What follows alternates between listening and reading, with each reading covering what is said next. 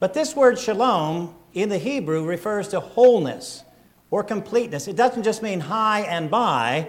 What you're wishing on that household is wholeness to them and completeness to them.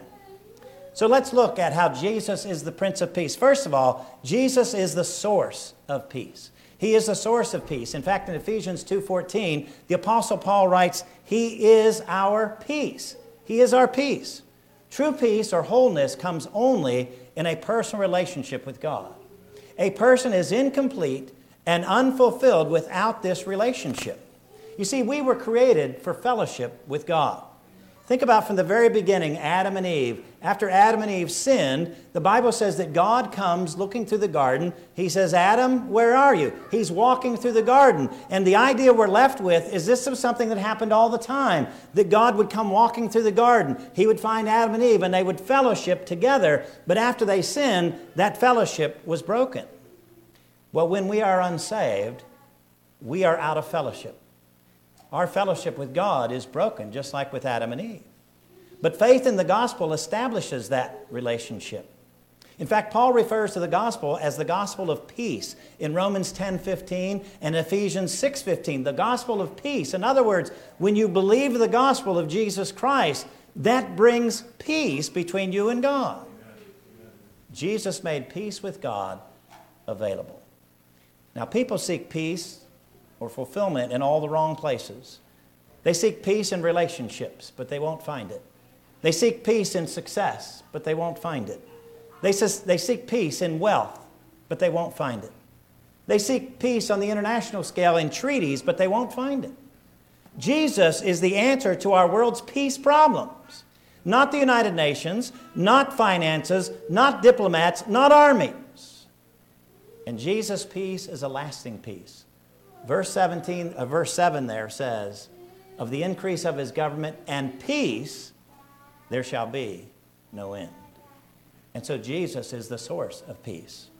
But secondly, I want you to know that Jesus is the sovereign of peace. He's the sovereign, he's the king, he's the ruler, and his rule is peaceful. His rule is peaceful now as he rules in the hearts of believers. But he will reign in absolute peace one day on this earth. Now, his rule is actually typified by the Solomonic kingdom. Solomon was in the immediate line of David. He was David's son. And Solomon ruled in absolute peace and prosperity. The Bible teaches that all of creation will be at peace.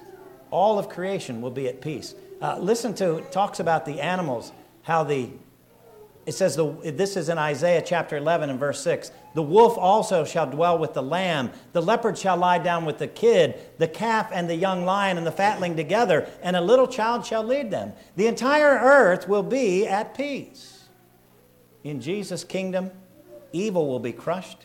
In Jesus' kingdom, righteousness will prevail. In Jesus' kingdom, peace will reign supreme. As I often say, the Prince of Peace will rule over this earth at peace from the city of peace, Jerusalem. And so Jesus is the source of peace. You want peace? There's only one place to find it, Jesus. Jesus is the sovereign of peace. He's ruling and reigning in peace right now in our hearts, and he will rule and reign on this earth in absoluteness. But thirdly, I want you to know that Jesus is the spreader of peace.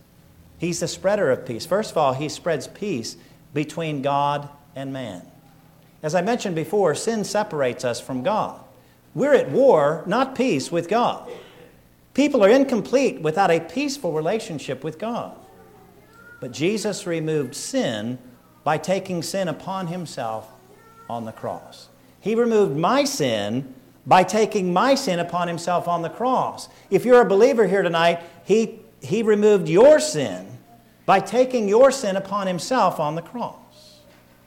And so he spreads peace between God and man. He spreads peace between man and man. You see, you can't be at peace with others until you're at peace with God. Because Jesus taught us to be reconcilers with one another. Jesus taught us to be forgivers of one another. Jesus taught us to be humble. You know, pride is what keeps us from reconciliation. Well, I'm not going to go ask forgiveness from that person. I'm not going to offer that person forgiveness because I can hold it over them. But he said, no, you're to be reconcilers, you're to be forgivers, you're to be humble. And he also taught us to love our neighbors and to love our enemies. And that's really important because sometimes it's the same person. Our neighbor is our enemy. That can be.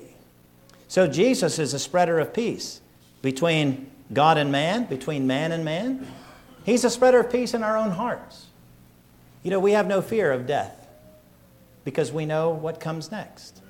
We have no fear of trouble because God is in control, and He has promised in Romans 8:28, He's going to work everything out for good. He said all things work together for good to them that love God, who are the called according to His purpose. And I will tell you, just 2 months ago, a month and a half ago, whatever it was, when I came out of a coma in the hospital, Debbie was there. And I said, "What am I doing here?" And she began to list everything that was wrong with me. And my first reaction was, "Why don't you just leave me under that tree?" But then I had a peace because I knew God was going to work everything out for good. And I even see God working things out for good for me and for you as a church. And so He's still working. But we have that peace. We know that God is in control. We know He's going to work everything out for good. And so He spreads peace in our hearts. He allows us to make peace with our past by forgiving us. Let's be honest tonight, we all have a past, okay? We all have a past. But by grace, our past can be forgiven and forgotten. And God allows us to make peace with our past. And then He gives us the spiritual gift of peace by His Holy Spirit. The Bible teaches in Galatians 5:22 and 23, the fruit of the Spirit is love, joy, peace, patience, gentleness, goodness, faith, but peace. And so when you have the Holy Spirit living inside of you, you have this automatic spiritual gift of peace from the Holy Spirit. And that peace is indescribable. Paul would write this in Philippians 4:7, it is the peace that passes all understanding. It's not only indescribable, it's internal. The peace we have that comes from God is unaffected by what happens on the outside. No matter how bad it may be on the outside, you and I, with the indwelling Holy Spirit, we can have that internal peace. You remember what the angels announced to the shepherds? If you forgot, Ken kind of reminded us in his special music tonight in Luke 2:14. They said, "Glory to God in the highest, and on earth peace, goodwill toward men." Jesus brings peace on earth, one heart at a time. Every time somebody receives Jesus Christ as Savior, believing that He died on the cross to pay for their sins, that He was buried for their sins, and the third day He rose again from the dead, He brings peace to that heart. And when somebody else receives Christ as Savior, He brings peace to that heart, and so on and so on and so on. Christmas began an invasion of peace that will culminate in the final earthly and eternal rule of the Prince of Peace. And so as we look at Isaiah 9:6, we're going to look at it one more time tomorrow. For unto us a child is born. Unto us a son is given, and the government shall be upon His shoulder. And His name shall be called Wonderful Counselor, the Mighty God, the Everlasting Father, the Prince of Peace. Of the increase of His government and peace, there shall be no end. And so tonight we see that Jesus is the source of peace. You want peace? You need Jesus. Amen.